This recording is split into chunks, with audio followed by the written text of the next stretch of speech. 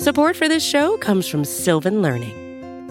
When children love learning, they can tackle any challenge life throws at them. Sylvan's Insight Assessment can help you determine if your child is ready for what's ahead. It can also identify gaps in learning and point out areas that could be of concern for your child so they can tackle what's to come. And right now, it's the best price of the year at $29. Go to sylvan29.com to learn more and get your child's assessment for only $29. That's SYLVAN 29.com.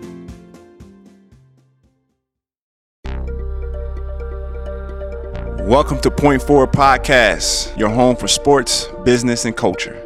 I'm Andre Iguodala with my main man, Evan Turner. On today's show, a look at how NBA players can shield themselves from hate by taking a page from their peers in European soccer. Cursing hits home. The NBA is now finding players for shit and bullshit at a rate never seen before. Finally, Black Star is back with a new album after 24 years. We get into the business of putting it behind a paywall. So sit back and chug a Coors with Mom Dukes. This is Point Forward. Point Forward. This is Andre Iguodala. This is Evan Turner. We're trying to get to the true essence of not just basketball, but life, and that means something. It is like a finger pointing away to the moon. Don't concentrate on the finger or you will miss all that heavenly glory. That level of understanding has been taken out of the game.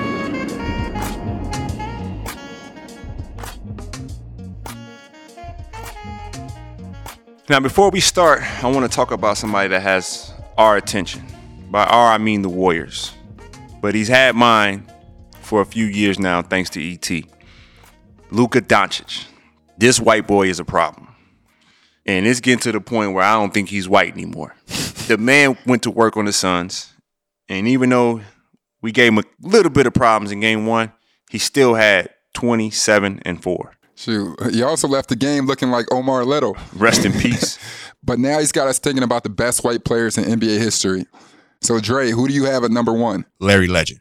For sure. Larry Legend, career, 24 points, 10 rebounds, 6 assists? Larry didn't have no flaws. And I'm going to go out there on a limb. And, some of my takes have, had a lot of discussions. Yeah. And this is the first time I've ever said this in an open setting. I take Larry Bird over Magic Johnson. That's where I hold him. No, absolutely. I'm not going to lie. I spoke to Isaiah Thomas, the original one, back in probably 4 or 5 years ago, like in Atlanta randomly. I bumped into him. I remember Isaiah saying, he's like, if anybody could play in this day and age, he's like, Larry could play now, he could play then. So Larry was just a bad boy.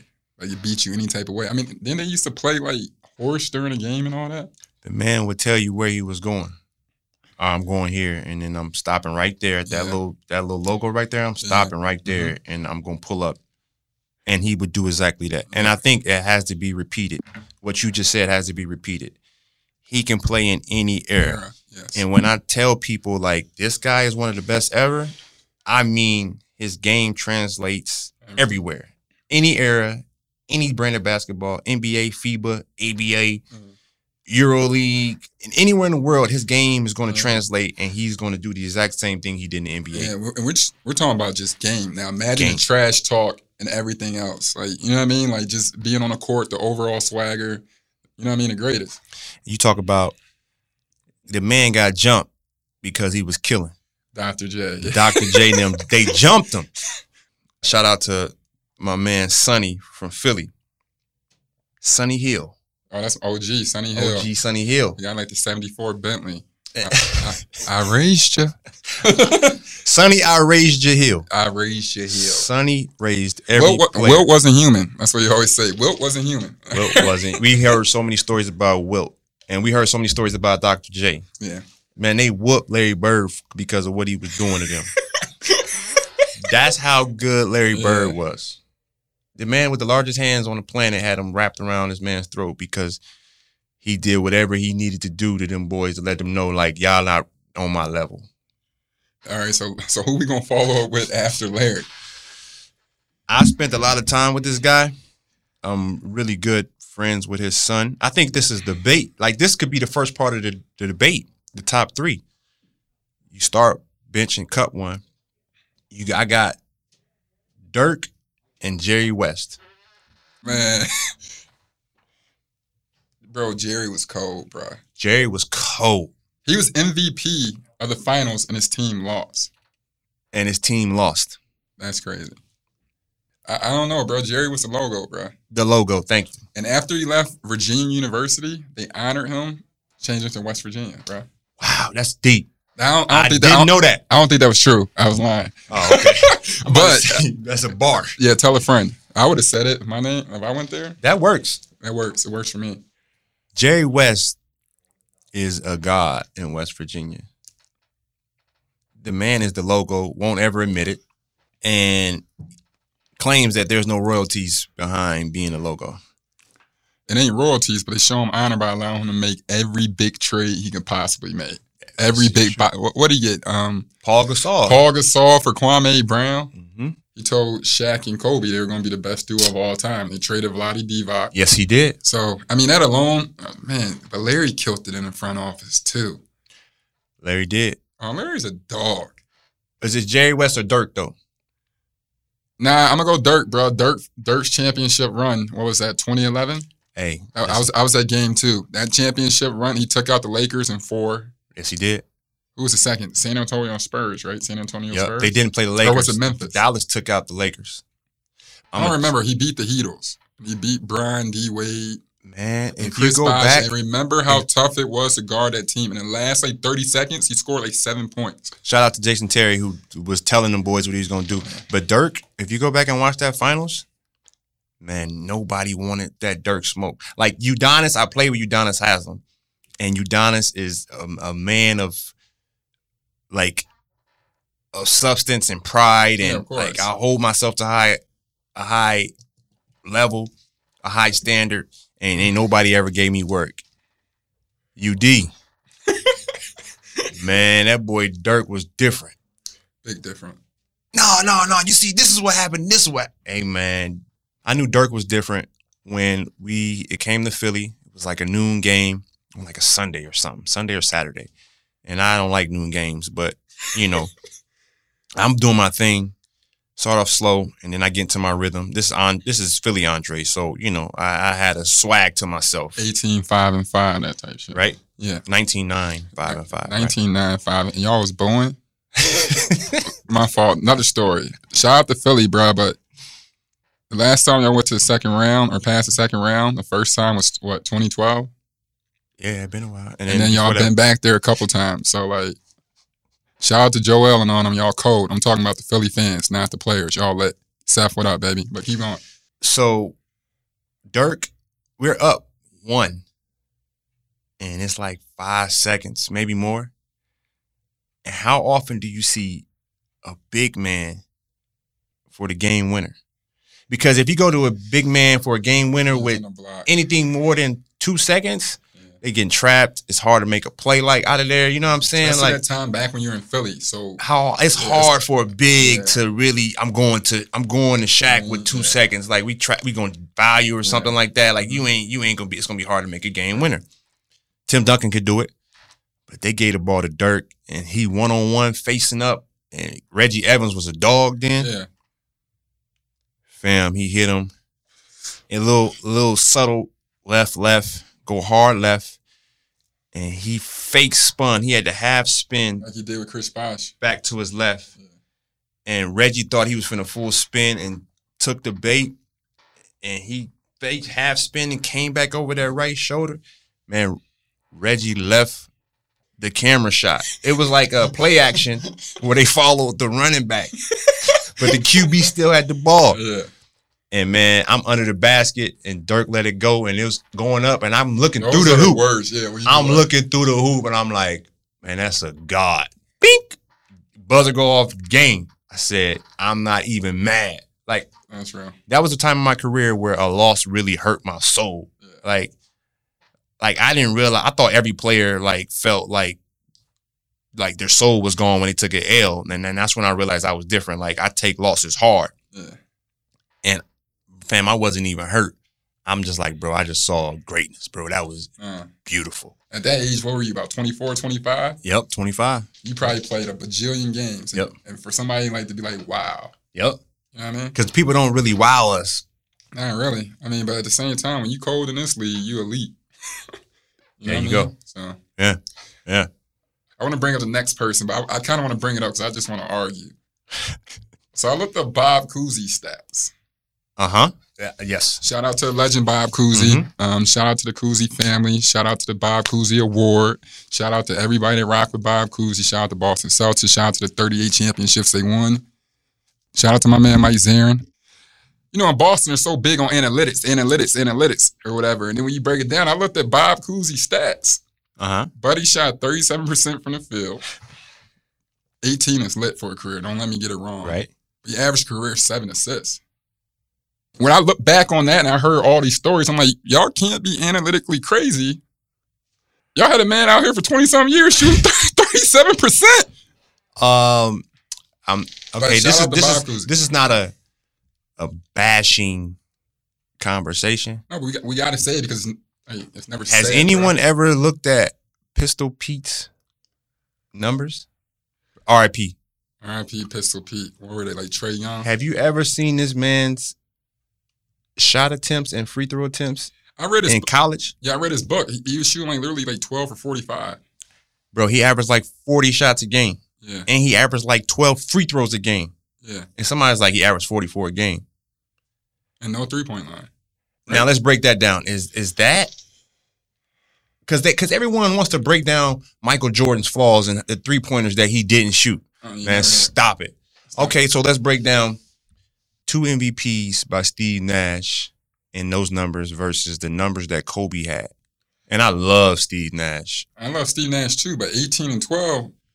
Isaiah was averaging 21 and 12 for years. On winning teams. But at the same time, I think also too, it's your impact of the game too. We forget that a lot. Steve had a big impact. That's what I won't take away from him. Steve had a big impact. Because that's on, and I think that's our next 4 guys tiers. I don't know if I put Pistol Pete there, but there's a Steve. He changed the game. I mean, he first $1 million player. Yeah, Pistol Pete did change the game. You got to really tap your hat off to him. But I like where you're going with this to judge. You know what I'm saying? Like, David Lee's one of the funniest people I ever met. Are we sending dudes to an all-star game because they won 14 games in 6 years? Mm-hmm.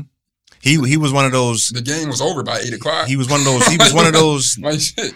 Numbers guys that didn't translate to winning, but reaped all the benefits of having good numbers, make the All-Star team. But he did win. But he did come on like that one year when they first made the playoffs. I think they went down in Miami and beat the Heat at Miami when he really started turning around. I think that was the first year Steph was supposed to make the All-Star game and didn't. I mean, shout out to D. Lee to be able to go over there and win in the West, which was tough at the time. You know what I mean? True. And obviously you all came and everything, but. Let me pause right there because I don't want to get away from Bob Cousy. My fault, Steve. bro. No. Yeah. I like this because I don't want to get away from. Yeah. I don't want to get away from Bob Cousy, Steve Nash, Mark Price, right? Don't want to get away from them because I got a great story about Bob Cousy, but a part of this conversation was sparked in my mind. Like 6 a.m. I wake up and my mind just racing. And a David Lee story popped in my mind. And that's why I came up with this list. David Lee went to another level with his game when he was matched up against another white guy. Fam, that's when I was like, And then somebody brought it to my attention. So he saw Lua Munson and just went crazy? Kevin Love was one of those guys. Oh, wow. When he saw Kevin Love, and it's 2 different Kevin Loves. It's Timberwolves Kevin Love. That was a bad white boy. Yeah. And then it's like lights out shooter Cleveland Cavaliers. That's a bad boy. And that was the competitive nature that I loved about like the 90s and 2000s. And I don't know if we're getting away from it. I hope we don't get away from it. I hope it comes back more. Whereas like when you see certain guys, it's like, okay, we're going to battle it out.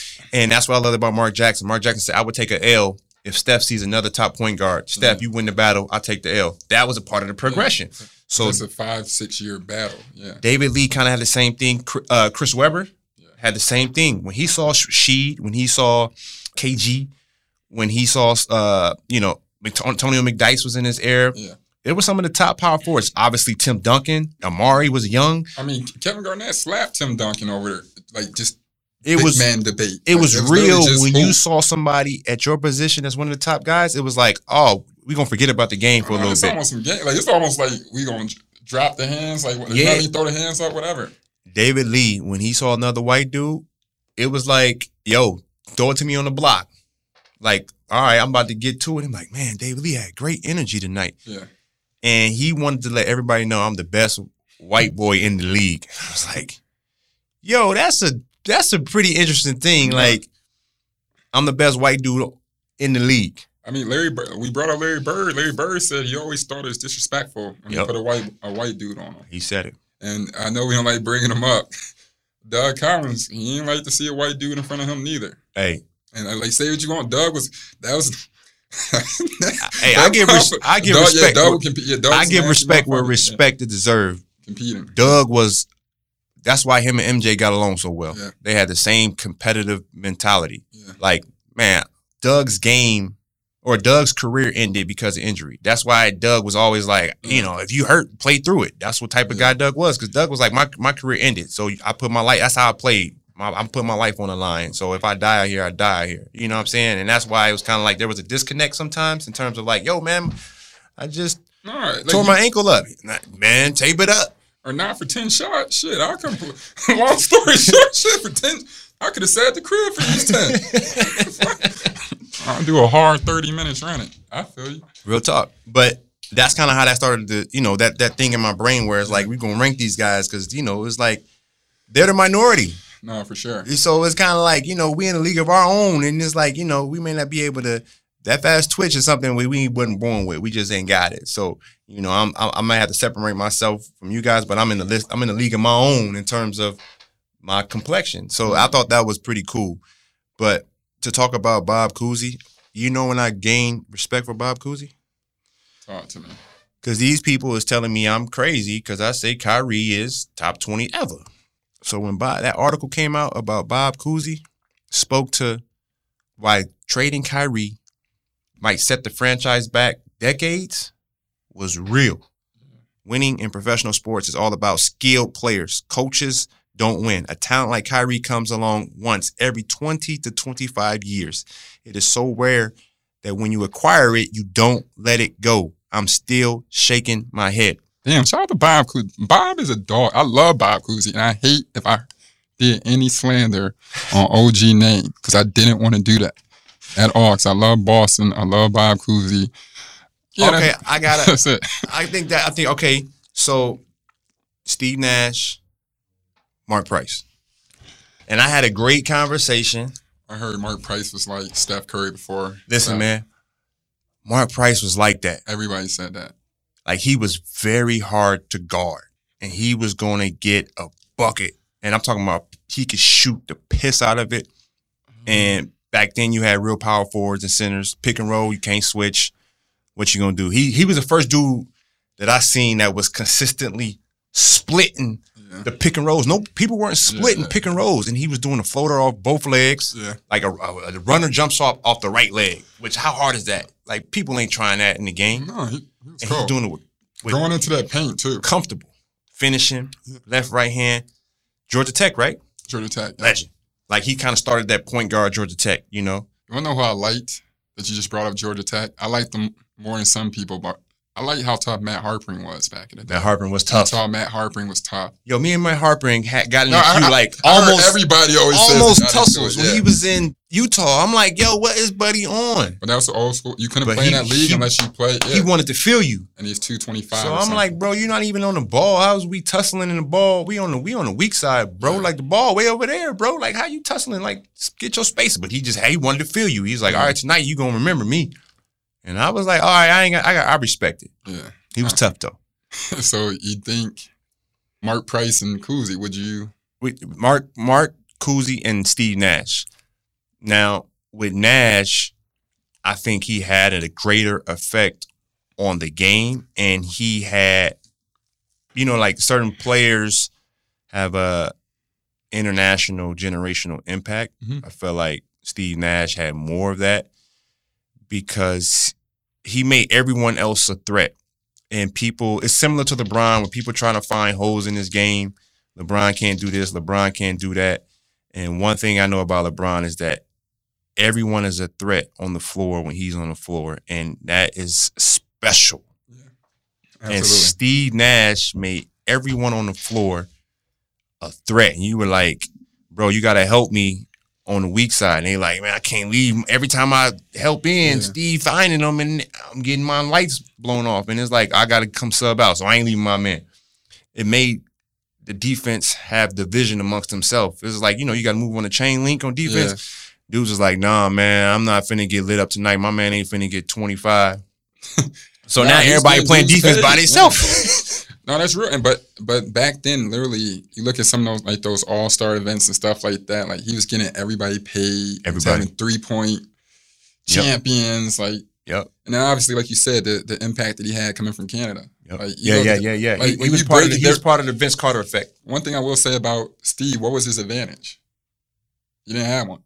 Hey, I was thinking, I'm like, is that a trick question? Because I don't remember one. No, he didn't have one advantage. He was barely 6 feet. Yep.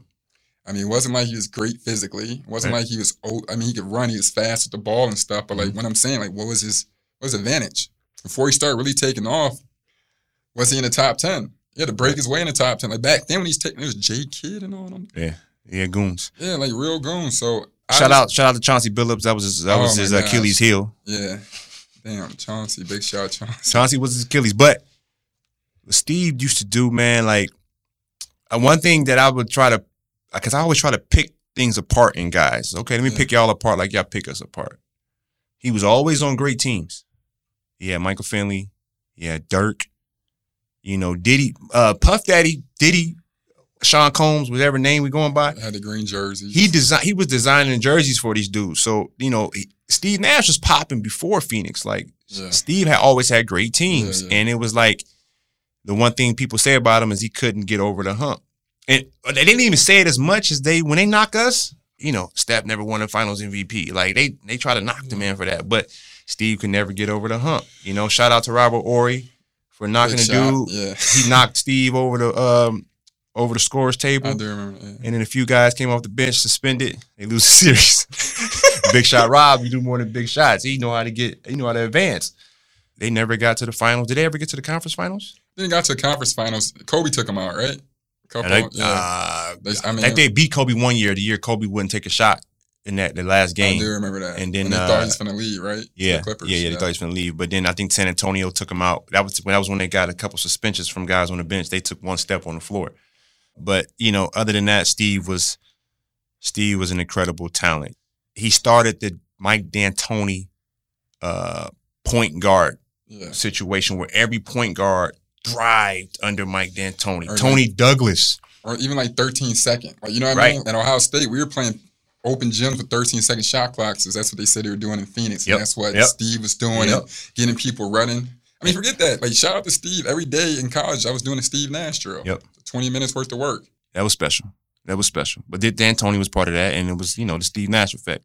So as we transition to another guy, his body of work is pretty solid. I see you had him 6th. John Havlicek. Hondo! The Ohio State University. Now, I'm not as familiar as I should be because I feel like I'm a basketball connoisseur. Yeah. And all I remember is Havlicek steals the ball. Nah, I'm not going to lie. Mr. Havlicek was also a first-round pick for the Browns in football. Havlicek was 6'8". Yeah. Let me see what it said. It said he was a 6-time NBA champion? 8-time all-defense, 8-time NBA champion, 1 finals MVP. And look, this is what I'm saying, bro. He averaged career 21, 6, and 5. That's elite. That's 13-time All-Star, yes. And also, too, he wasn't, during those days of, like, the Celtics, he wasn't just, like, part of it. He was one of them. Yeah. He was one of them. Yeah, so I'm not going to lie. I'm taking Havlicek. I might have to sit. So, what's my wife's favorite movie? Love Jones. Nah, with the Lilu, Bruce Willis, and a sci-fi movie. Passion of Christ. Chris Tucker was in the movie. Oh. The Fifth Element, my guy. I watched The Fifth Element. So I done seen The Fifth Element 47 times. And the girl named Lilu, she was from another planet, and she landed just in this man's cab out the sky, right? The stars and lines, the universe was right at the time, and boom, she on Earth, and she's gonna save the world, the universe, the whole shebang. I say all that to say they hooked her up to a computer, and she downloaded in her brain the whole history of Earth. She know everything. And I say that to say, if you drop down out the Earth, I'm gonna do my Max Kellerman. That's real. If you drop down on the Earth, and it's like your life depending on it, the whole world depending on you getting this answer right, who had the most steals in NBA history? Do you think it would be a white guy? Nah. John Stockton got the most steals in NBA history. That says a lot. You can't pat that stat. No, but his stat is like legit. It'll never be broken unless you play 28 years. I mean, Brian ain't even close to breaking it. Yeah. Well, I think CP is up there though. That's impressive. That's impressive. And he didn't miss games. John, yeah, for sure. 82, 82, 82, 82, 82, 78, 82 for the next 6 or the next 10, 64. And what 50 was in a lockout and 82 for the rest. Like he playing 82 games in his that's absolutely wild 18th season, 19th season. And like this is back in the day where there was no no treatment, crazy treatment. It was just beer or you know what I mean. You had a cigarette at halftime. That's real. That's wild. I actually like that. We haven't spoken about Rick Barry. Rick Barry's a problem, G. Rick Barry, that's a problem. Is a very interesting individual. I've had the privilege to spend some time with him being with the Warriors. He got to let that underhand shot go. But it's like, I think people sleep on Jerry West, and I think people sleep on Rick Barry. Rick Barry was a bucket. Mm-hmm. Now, this is going to be my knock on Rick Barry because we're going to find holes in everybody. Talk to me. The man is pushing this underhand shot because what he shoot, 90% underhand? The man shot 89% regular. Oh. And he talking about underhand is a better shot. Fam, you shot 89 overhand. I didn't even know that. Miss me with all that. Dude was he was just getting bored. He averaged 25 points, 7 rebounds, and 5 assists, bro. And then he produced 2 kids that also went to the NBA. Was it the other one play? I thought he had 3. I know 2 for sure. I know 2 for sure. And they both run in 3-point contests. And one-on-one dunk contest. That's some good genes. That's Rick. Put it in the freezer, baby. Put it in the freezer. And then I want to go to a guy that I had, as a youngster, I had no love for. Because it was always, I felt like I always had, it was some hate in his voice. And I don't know if it came from my parents bringing that energy onto me because they had a dislike for him. Not a dislike for him, but the way he commentated. Bill Walton. Yeah, I'm talking about Bill. Okay. But I went back and started watching Bill because of his son. Yeah. And people always talk about, yo, how do you see the court so well? How did you become, point forward? This is who we are. Yeah. I give so much credit to Luke Walton, and not even him pulling me off to the side and teaching me or showing me film, but he bust my ass my entire freshman year. I'm like, this dude can't get off the ground. He get hurt every 2 weeks. He sprained his ankle. Like, how was he just like he's orchestrating? Yeah. And as when you get to the league, it's only a few orchestrators. Yeah. Like that's very rare. Like throughout basketball history, he knew how to really pass. He could really, especially with Kobe and on him. People, he won him a couple playoff games, bro. With just off diamond it alone, bro. Luke, and to be in LA and they shout your name when you do something well is a big thing. Luke, he's a man. And so when I started getting triple doubles in college, my sophomore year, it was because of what I've seen from Luke my freshman year. So now I'm getting older. I'm starting to do more homework. I'm going back and looking at Bill Walton. Yo, he was really like in the argument one of the best players in the world when he played in college. Yeah, in college he's unreal, right? And then his career cut short because of injury. Foot, right? Right, he had a foot injury. He could have owned 20% of Nike, but he was anti-capitalist, turned down a deal. Had a great conversation with Luke Walton. That's crazy. And Luke was like, man, Pop's tripping. He want me to ask my bike back. So Bill Walton was special. I see a name on there that's pretty legit, bro. He was bad. He was cold. I know who you gonna say. Who? Christian Laettner. Nah, I wasn't finna say that. Oh, go ahead. I wasn't finna say that. Go ahead. I was finna go to Daniel R. Ainge. Yo, And when you see Danny in person, he's really 6'5". Bro, I didn't know that. I walked up on Danny. I'm like, this is an imposing figure. I'm like, damn. Yeah, you're big. And Danny he went pro for baseball. He's an All-American quarterback, All-American baseball player out of high school, and All-American basketball player. Yeah. But I mean, when you see Danny, when you think about obviously what he did in college, but a 6'5", literally a combo guard. Yeah, that he was literally a big boy. he had game to him, handle. He could shoot. He knew how to play basketball. He was tough. Mm-hmm. Think about Danny Ainge's. Danny Ainge's resume is crazy too, bro. Yeah. I'm talking about as a coach, a commentator, a player. Yeah, true. I mean, like he was with that Boston, and back then with that Boston Celtics team, you had to earn your stripes. Yeah, no, and he did, especially coming from. He had to earn the stripes. You want to know who was cold? And I watched the old school like classic. Paul Westphal was unbelievable. Handle. I'm talking about, bro. He had like I don't even know what year it was, but he played with some shit, bro. Yeah, he was cold. I liked him a lot. You know what I like? What we've done so far? We haven't went overseas with it. We can still go purebreds, however you want to take that.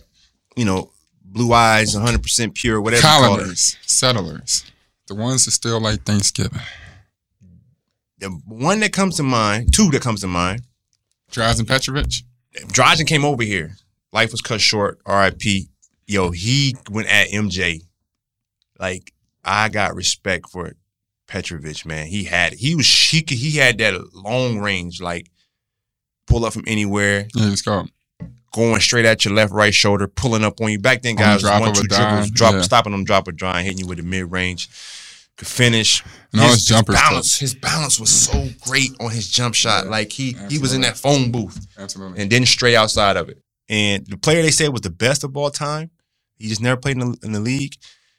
Big Sabonis. Oh, yeah. Arvydas Sabonis, man.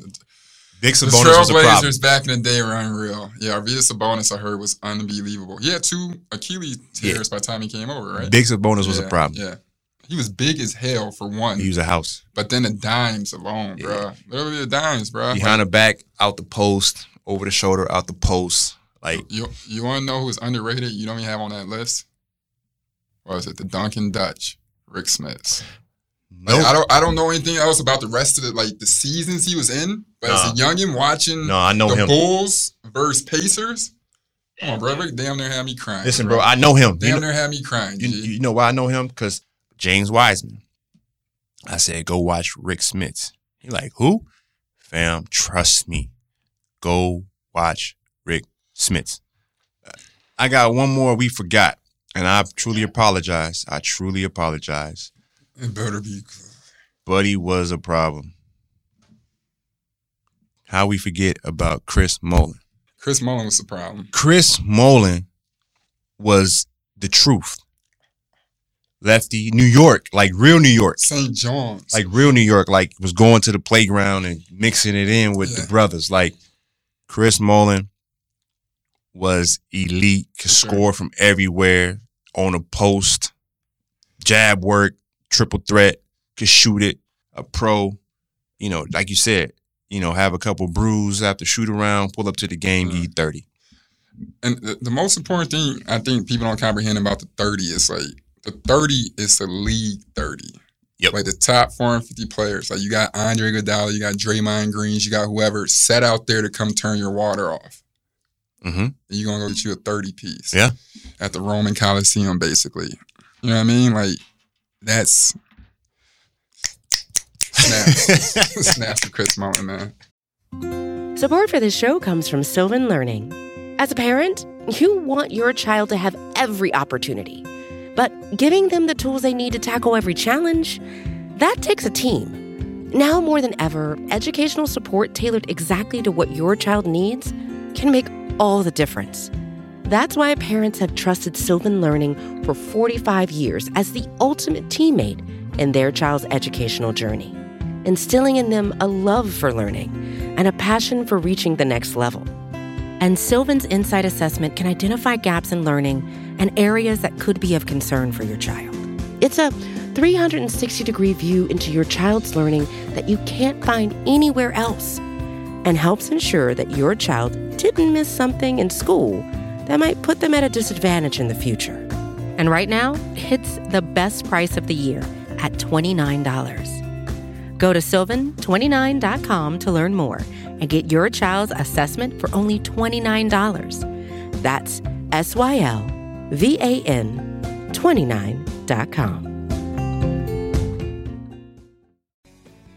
Hey there, it's Matt Norlander with the CBS Sports Eye on College Basketball Podcast. And yes, we are in the thick of the college hoop season. Our pod runs at least 3 times a week and covers everything you need to know. From the power conference team to the mid-majors, the scoops, the stories, game predictions, previews, huge recaps, everything. We cover it all. To find us, search Eye on College Basketball Podcast wherever you get your pods.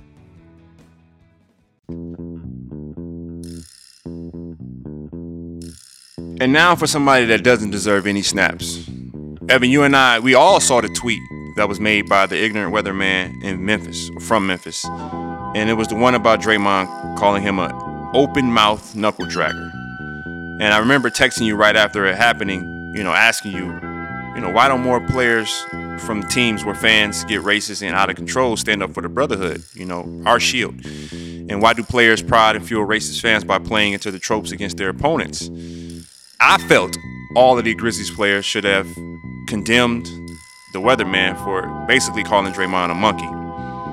So, E.T., with all that being said, is it time for NBA players to cast their eyes across the pond and take a cue from European soccer players in terms of how they react to sentiments like these? I think one thing that occurs that, the European soccer players do that I've seen, as of recently, you saw that when a racial comment was being set out, the players just stopped playing. Yep.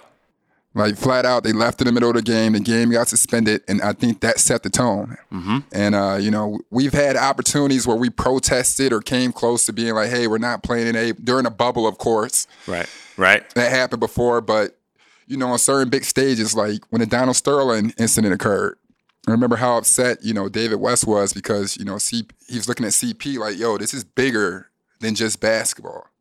Like, this is a trend set, not even a trend set, but you can set the tone with what we're willing to do and not do. Mm-hmm. And I feel like passing that opportunity took 5 or 6 more years until something drastic publicly would occur. Like, you know what I'm saying? Right. The Jacob situation and where we all just started forming together and, boycotting. But yep. I definitely like how the Euros do it and the soccer players, because it seems like they comprehend their power, and it seems like everybody on a team is moving as a unit when they stand against it. Well, what's interesting to me though with that is, it's funny because the rhetoric around here is, I've had some conversations with certain folks, and the rhetoric was you got to play, you can't not play. And yeah, I don't get that. I didn't understand that. I did understand it, but I didn't understand it because this is bigger. Sometimes it's bigger than basketball, and I don't think that is something they want us to put out there into the atmosphere in terms of that human experience. I've been listening to Mos Def and Talib Kweli and Dave Chappelle's podcast, so excuse me, I'm really I got the energy right now. But it's controlled because Mos Def has been amazing, and some of the things he's been saying about the human experience has just been opening my eyes. Sometimes it is bigger than what it is, and there's a responsibility to the art. We say that over and over and over. That's the gatekeeping of it. But at the same time, there's a responsibility for us to have a real human experience, because we talk about our traumas within the game so much and the things that we have to go through after we're done playing, and that plays right into it in terms of what we experience on the floor and our interactions that we have with people that are watching us. And, I even, you go through with injuries, you don't know how many people that I feel like, you have my number, you can have access to me. Certain people that get one number and other people that get another number. And I feel like, you can reach out to me anytime. And I've been getting some interesting texts and calls lately. Everybody's got a remedy. Everybody's got somebody that can fix you so you can get back on the floor. And I had to take a step back and think, well, what's your incentives for helping me? Is this for you or is this for me? Because one guy was saying, "Yeah, just shoot it up." This is the championship. This is a moment. Like you can't not do it. Yeah. And trying to explain to them the afterlife or after basketball, which is afterlife effects, and that comes with the territory, and it goes in line with that shut up and dribble thing. And I think the European soccer players are. I guess it just got that bad because we don't experience the racism part like that, but we experience how can I maybe you have a better word for me. Our experience isn't quite as racist. It's not just thrown at you, but there are some jabs in there that just crawl underneath your skin in terms of the what you experience from those who feel like that word owner has a different meaning to it to them as it does to us. And I'm not saying all or most. I think we are getting better. That's why I really enjoyed our last conversation with Ryan Smith, and you spoke to it. Mm-hmm. We need more guys that look like him. Like, this guy gets it. It's more of a, let's build a great company together, and let's build outside of basketball. You ask that question, how are you helping these guys off the court? And I think we're trending towards there, but there's still some traces of the other word, like you were talking about Donald Sterling. But they did react pretty quickly to Donald Sterling. So was it quick enough? Because they said he won't own the team. It's kind of in the transition phase, like right away. Because I was in that playoff series. Yeah, but that was after the playoffs, though. The money was already banked in. Got you. The money was already cashed in. And you believe that Donald Sterling hung out with David Stern, hangs out with, Adam Silver and all the other owners. You think they really kicked them off the plane like that and let them fall? I think so. No, I'm just saying, because at the end of the day, if he had to sell a team, what is that? Billy's, dog. Yeah, he got 8-8. He ate. What's the loss? For him, I feel like they had, from what I've been hearing, so I don't know, but I heard they had been trying to get rid of him for quite some time, and it was pretty much, it was kind of like, wipe the sweat off, because we've been trying to get rid of Buddy for a minute, and this is our chance. So it goes back to, are you upset at what's occurring and how we're being viewed and then how we're being treated by the ownership / governors groups? Or you seem mad because you wanted to get rid of this guy and this was a reason to get rid of him. It's like your son. You was like, I'm going to whoop you. Your mom said, I'm going to whoop your ass. And sorry, Byron Spurrell, don't find me. I said that. I said ass. You could tell. So it's like your mom said, I'm going to whoop your ass. And they just looking for something to whoop you. And it's, you going to whoop me for this? Like, this isn't whooping worthy, but it's just, nah, man. Like, I really ain't mad about what you did, but you just needed an ass whooping. And it could be confused with that. He was cheating. She not mad at you. She mad at her main dude. No, I'm just joking, man. It be like that sometimes. Yeah. I mean, that was a difficult, tough situation. I think one thing that occurred where they acted as swiftly as they could in a certain sense, but sometimes it's like, was it loud enough? Right. Because there's still a lot of undertones. All it did was just make sure, to a certain extent, check other people's personality to tighten up and button up their energy.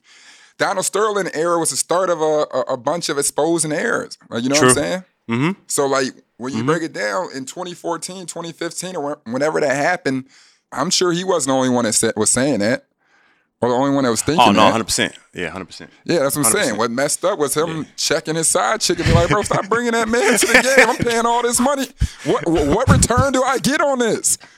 Like, you know what I'm saying? Like, and that's it. It didn't start with racism or anything. It started with somebody trying to out somebody during a popular trend of trying to cause equality and right or wrong. But everything that occurs during that time, we take small baby steps, and the same stuff happens. We still get discriminated. We still have racial undertones. We still have the shut up and dribble. People are still getting killed. Like, you understand? Mm-hmm. So when we say loud enough or whatnot, we could say we won that battle, but we didn't really win the war, because people are still getting cash, people are still doing whatever, and they're holding us off because there's so much we don't know.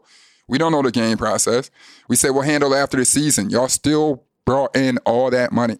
Do you understand what I'm saying? They're like, yeah, we'll knock them out. Cool. Let's get up out of here. Y'all just did us a favor. As opposed to being like, a Steph Curry court with Chris Paul, nobody's playing. What would that have done? That's true. You know?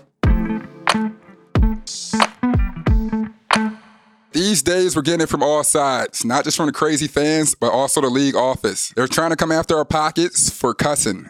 I read a Sports Illustrated article that they're increasing the fines for every bad word being said in either an article, on a court interview, and now they're trying to attack if you curse on your own podcast. Shit. Dre, what do you think about this? Well, I just said ass earlier, and I'm being funny.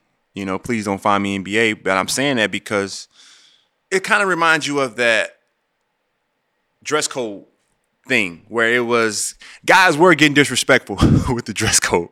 this is before you were in the league, but my second year in the league was the first year of the dress code. So the first year, I was able to see guys come to the game however they felt. And, you know, I don't like doing this, but I won't even say the team. It was one team that came to the arena. It was in Philly. And it had to be later in the year because it was still light, very light out that late in the game.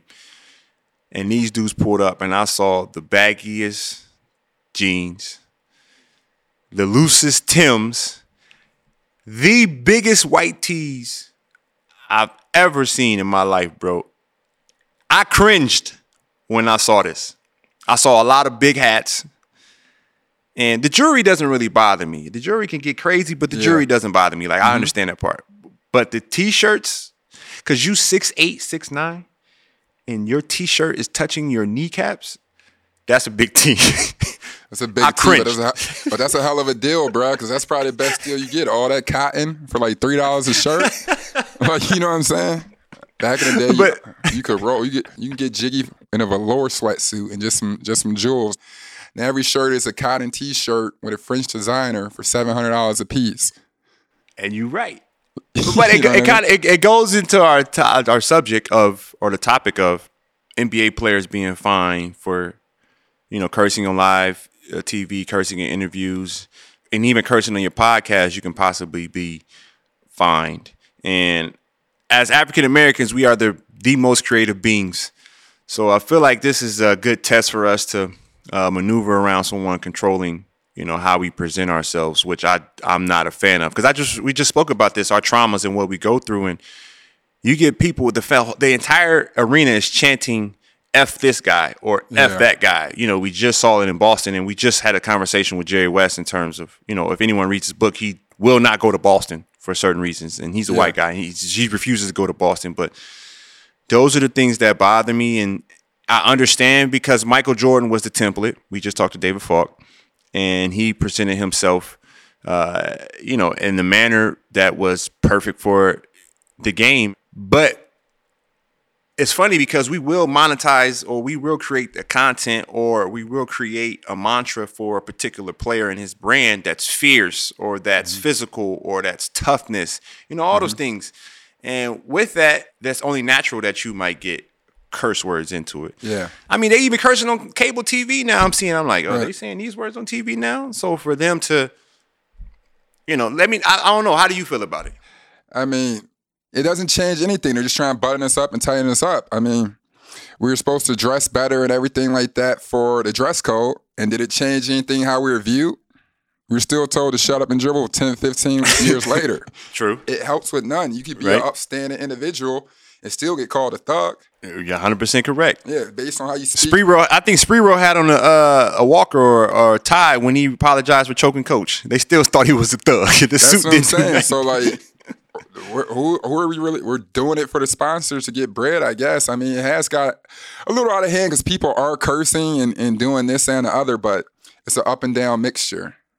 It's another way for our hands to be behind our back, and, you know, we got to follow a policy, and then, you know, tons of things get chucked at us, like the Kyrie thing that we brought up, and usually like the FU Draymonds or whatever else, or even, I mean, I know he's not going to get in trouble, but even how people were talking about Charles Barkley outside of Oracle yesterday. You know what I mean? Right. You know what I mean? Don't be mad when I come to your house and your mother.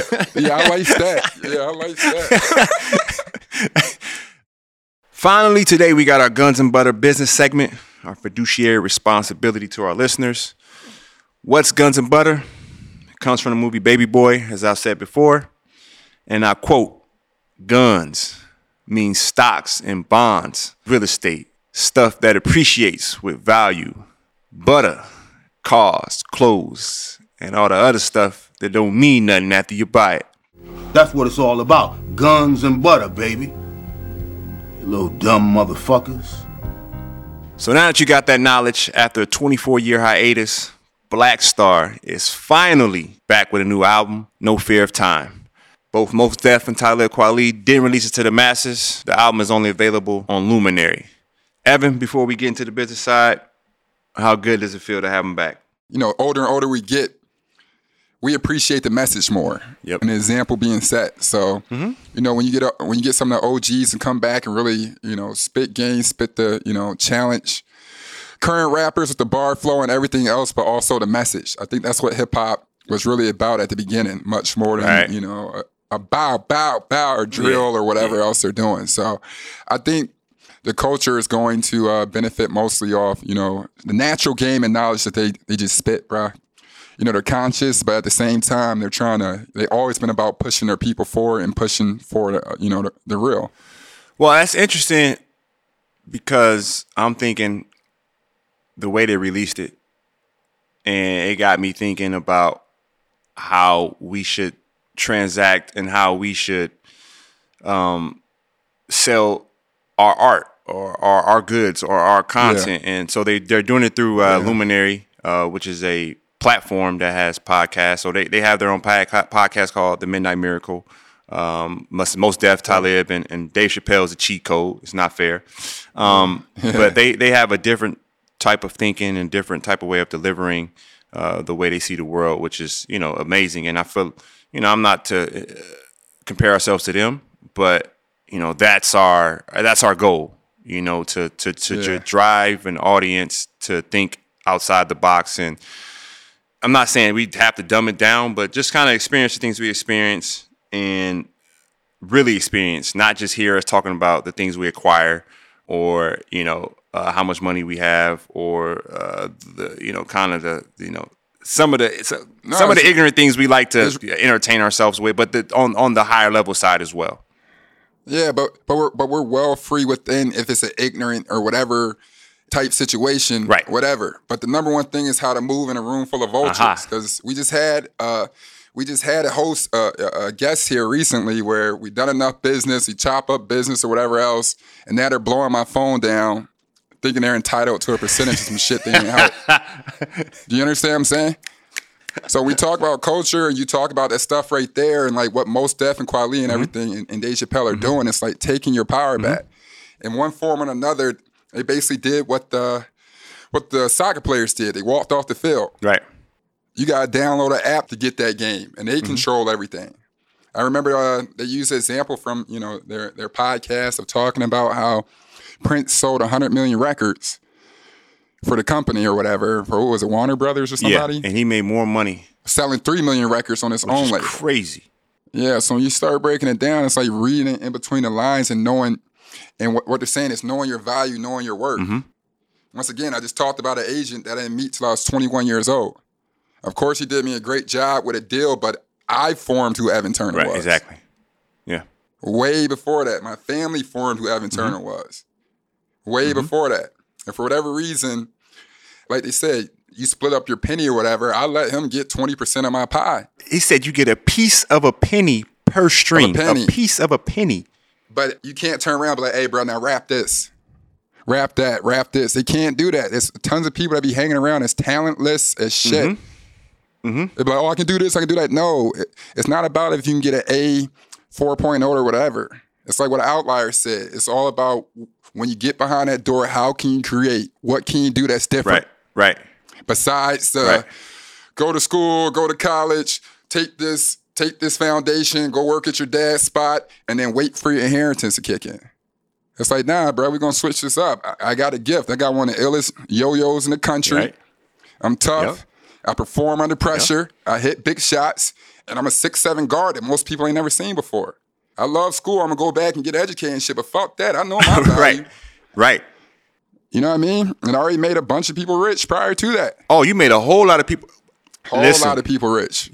A lot of people rich. I think that's a great point you make right there. And I don't want to steer too far from where we're going, but it's right there in that pocket. I'm playing with some boys right now that made a lot of people rich. So for as much as they say these guys are compensated, you know, we got one guy making 47 this year. We got another guy where's Clay at 32, 33, somewhere like that. Draymond's at like 25. And Clay played for 26. free. Clay played for free for a couple years. And they made a whole lot of people rich. We talking about from the top down. I mean, and you feel the trauma, because I didn't understand it sometimes when you had older players. You know, they would have that, you know, you just get that feeling from them that they were upset that they aren't living the way you are, you know, because they had to they were the trailblazers. They were the sacrificial lambs. And I hope I'm never like that. I don't think I ever will be like that because I want to see all these guys eat. So that's how it's supposed to be. Like, you leave the next generation in a better place. But I'm starting to understand the traumas behind it more and more. And you're seeing, like, these new arenas be built. You know, you're seeing some of these deals that are put in place. You're seeing whole infrastructures being in place. Like, think about it. We go back to Spotify. Spotify is a platform where they are essentially controlling the music business, and you can't exist as an artist without them. And I love the way Mos Def put it in terms of, you know, I'm making my art. Like, people go through life with me. Like, I'm helping them survive. Like, Dave Chappelle You talking about Black Thought? Right. I think Black Thought. It might have been Black Thought. But Dave Chappelle, this is early morning. I've listened to this all day before and after practice. So early in the morning, Dave Chappelle was saying, you know, Robin Williams saved one of his friends' lives. And he told Robin Williams, and Robin Williams was like, you know, it makes him feel weird to get a compliment. And he said something that just hit home for me. I almost start driving. I put on autopilot with text. You know, Dave Chappelle out here saving lives. I got to remember that. He was telling the story of the white dude that called him a racist.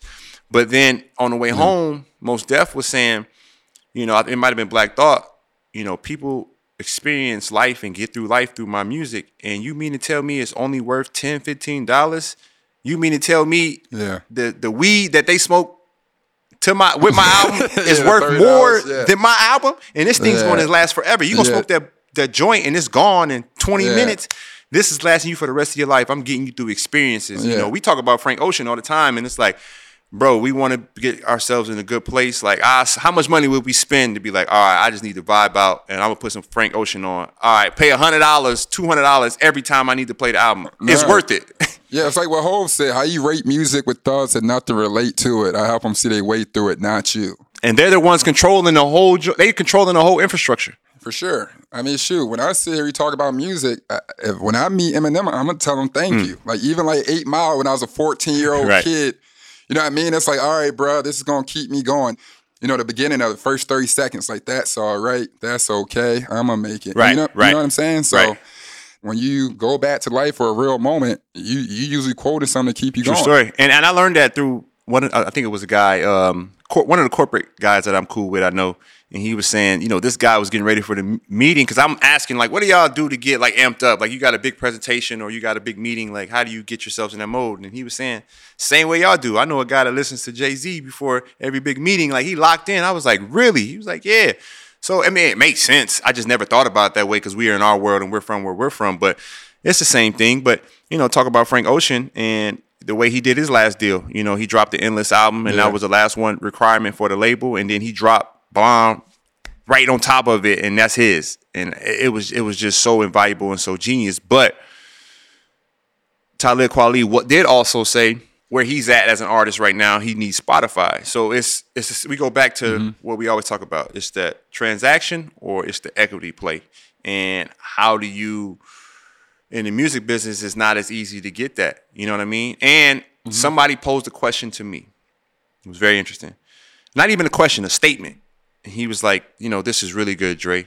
And this is what let me know that we have something special. Like, we have something that's very different, you and I. He said, whatever you do, don't sell this to Spotify. And I was like, oh, that's deep. Because, I mean, somebody can make a simple comment like that, but that person and how he thinks and the way I think, he knows that I can understand what he was trying to get through to me. But at the same time, Drake just signed an astronomical deal. LeBron signed an astronomical deal with Nike. Kanye spoke about it. You know, they had to get LeBron a Billy. Those guys kind of have to take those deals. No, but those are one or two of those. They're partners with the actual company. It's like when you go to the NBA meeting, Michelle only knew 10 motherfuckers. Like, you understand what I'm saying? Right. It's like you just showed up and you like, all right, bro, where do I get my cheese? Where do I get this? Okay, Michelle, I play in the NBA. Good to see you, bro. Like, and then it's you that sits right there, and it's like it's just different moves, and everybody has their lane. So, I mean, we're talking about, you know, Mos Def and Talib, which is Black Star, and at the same time, I know Tech, so I don't know how many subscribers Luminary has. But it's not the 100 million subscribers that Spotify has that they can monetize, where the majority of your music and podcast listeners are. So it's just almost like those platforms where if you aren't there, you don't have the eyeballs. And if you're an artist and you want people to hear your music and make money, you got to come here. It's a powerful thing, man. It's a powerful thing, but I think Mos Def said something, or maybe it's Talib, that taught him this. He said the number one thing you can do to show people how much you appreciate them is by paying them. Paying them. Simple as that. There's no in between. We could go through all the policies, the undertone, the underline, all this and the other. I think there's certain ways where you have to earn your worth, obviously, but I think what people mostly complain about is after you get your foot off the ground, when can the numbers get cut? Like, you know what I mean? Or when can you start really benefiting from your hard work? Like, when's enough? Some people might want 5 albums worth of your fly stuff, and it's like, bro, just take this one, and now we're partners. I just proved to you.